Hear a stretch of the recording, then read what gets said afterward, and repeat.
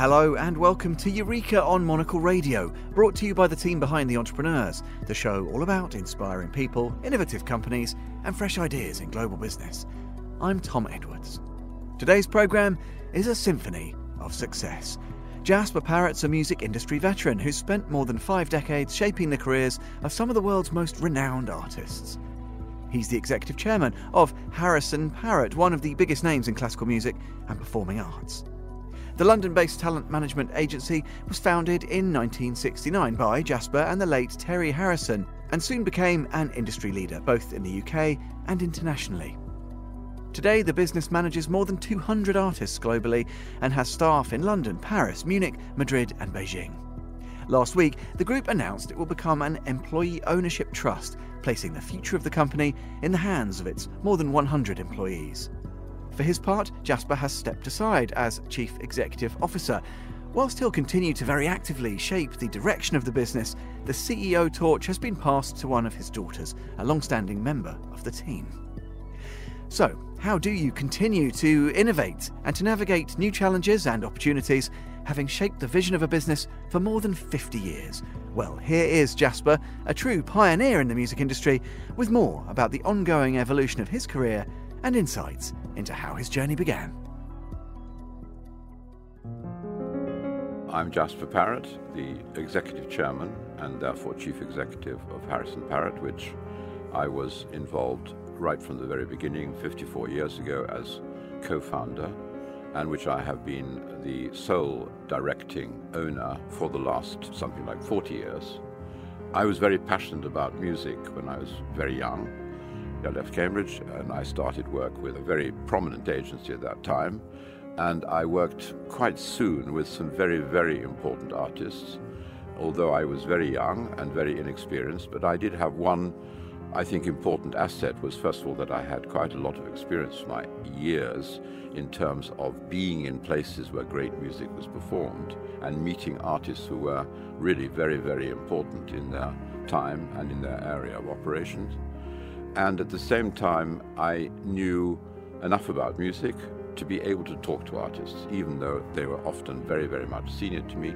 And so over the next few years while I was working there, and that's where I also met my later partner, Terry Harrison, we developed a very clear view of the fact that there was a need for a very radical change in the view of what actually management needed to be from the point of view of the artist. And I think this was the great change, and I think we were in that respect quite radical, because we saw that what we needed to do was to consider and develop and articulate the point of view of the artist, and to do our utmost to represent that and develop it from his or her point of view, not from somehow a sort of ship of state which artists got on or got off. Actually, that was really, in the end, the core of the reason why Terry and I left, was because actually we could not convince the very distinguished elderly head of that company that times were changing and there needed to be a new way of thinking about this and acting for artists. And so when we started on absolutely from the beginning the idea that we would create a very different type of management, and we would be much more involved intensively in the aspirations of artists. We would understand much better how they wanted to present themselves, where the areas of their special expertise, special interest, their passions.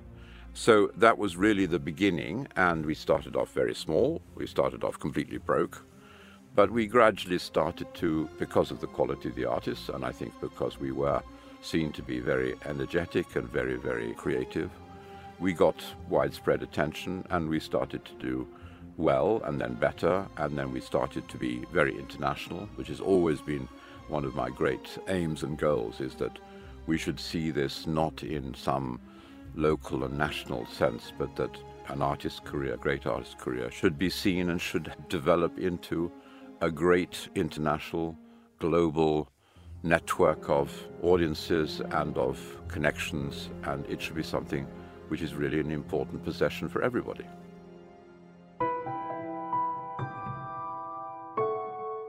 I'm looking very much now to the question of how the ongoing dynamic of this company can be secured and can be, in a way, enhanced over the next period of years, as I will gradually change my role from being involved with really every aspect of the running of the business more to concentrate on the artistic, the sort of talent development side of the business, which I feel is actually what I was always best at. One of the paradoxes about, thinking about the latter part of a very long career is that I am now actively involved in very major projects 10 years in advance. So I'm thinking now about how things should form and what the opportunities are for many of our artists, but one or two particularly. And I'm thinking about what will it be like in 2035 for these artists and how things will be changed. How do I actually imagine the continuing fulfillment of their qualities, their talent, their dreams, their expectations so far ahead? And the other thing is, of course, I would like to still be a part of that experience. But I'm realist that, of course, there will come a time when I will be able to do less. I'm 79 now. I'm fortunate I have very, very good constitution, very good health. I'm hoping that I can play a very useful role for many years ahead without getting in the way of people who will also have their own sort of trajectories and their own capability of empowering artists in the future. But what do I do now? I mean, I'm sort of known to be still probably traveling more than almost anybody in our sector.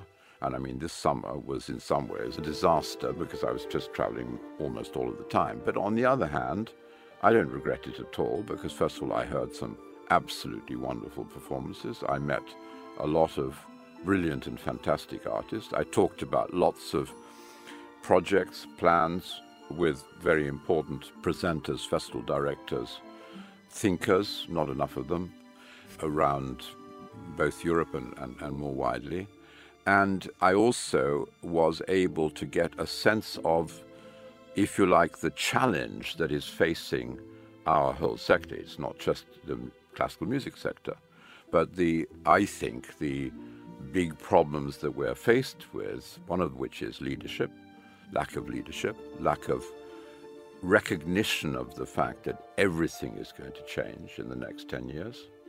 And I think still a failure to address the key issues of the value, the purpose of a creative life and of the creative world in which we live. Because it's not just for itself. It's a part of human life and societal importance. And if we don't engage with those issues to a much more high-profile way, in a much more risk-taking way, there will be inevitably serious restrictions and reductions as all of the other complexities of life start to crowd in on the capability of people to do really serious work.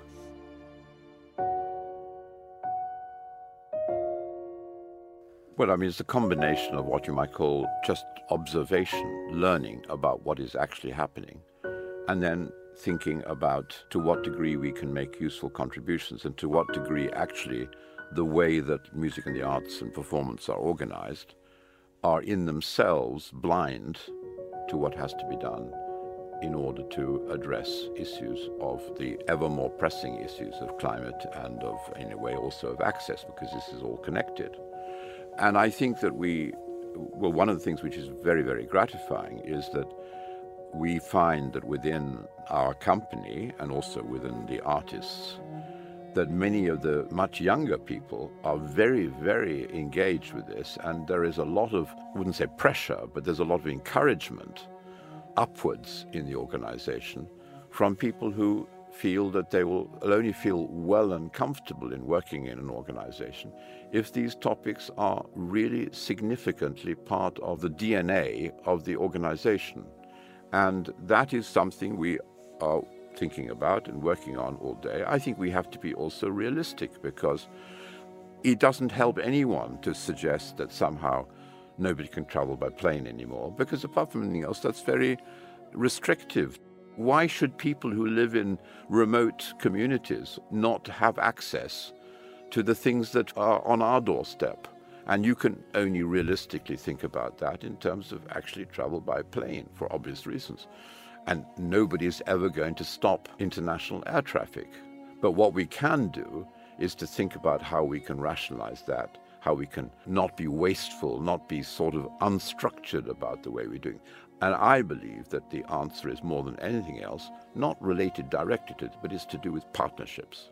We have to collectively think about solutions to these things, and we have to engender an engagement for wider audiences and wider communities, so there's much more sharing rather than all of these sort of individual events and activities going on around the world which don't link up and are often duplicating and so on. So those are the areas where we are very much engaged.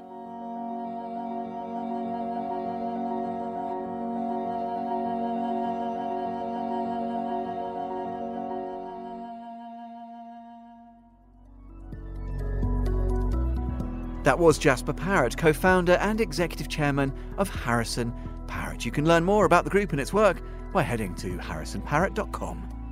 And that's all for this episode of Eureka. We'll be back at the same time next week. Do look out for The Entrepreneurs. The main programme is available every Wednesday. Eureka was produced by Laura Kramer, with mixing and editing by Jack Dewars. You can listen again and find out more at monocle.com, or follow us and catch up with the archive via your preferred podcast platform. To get in touch, email Laura. She's on lrk@monocle.com. I'm Tom Edwards. Goodbye, and thanks for listening to Eureka.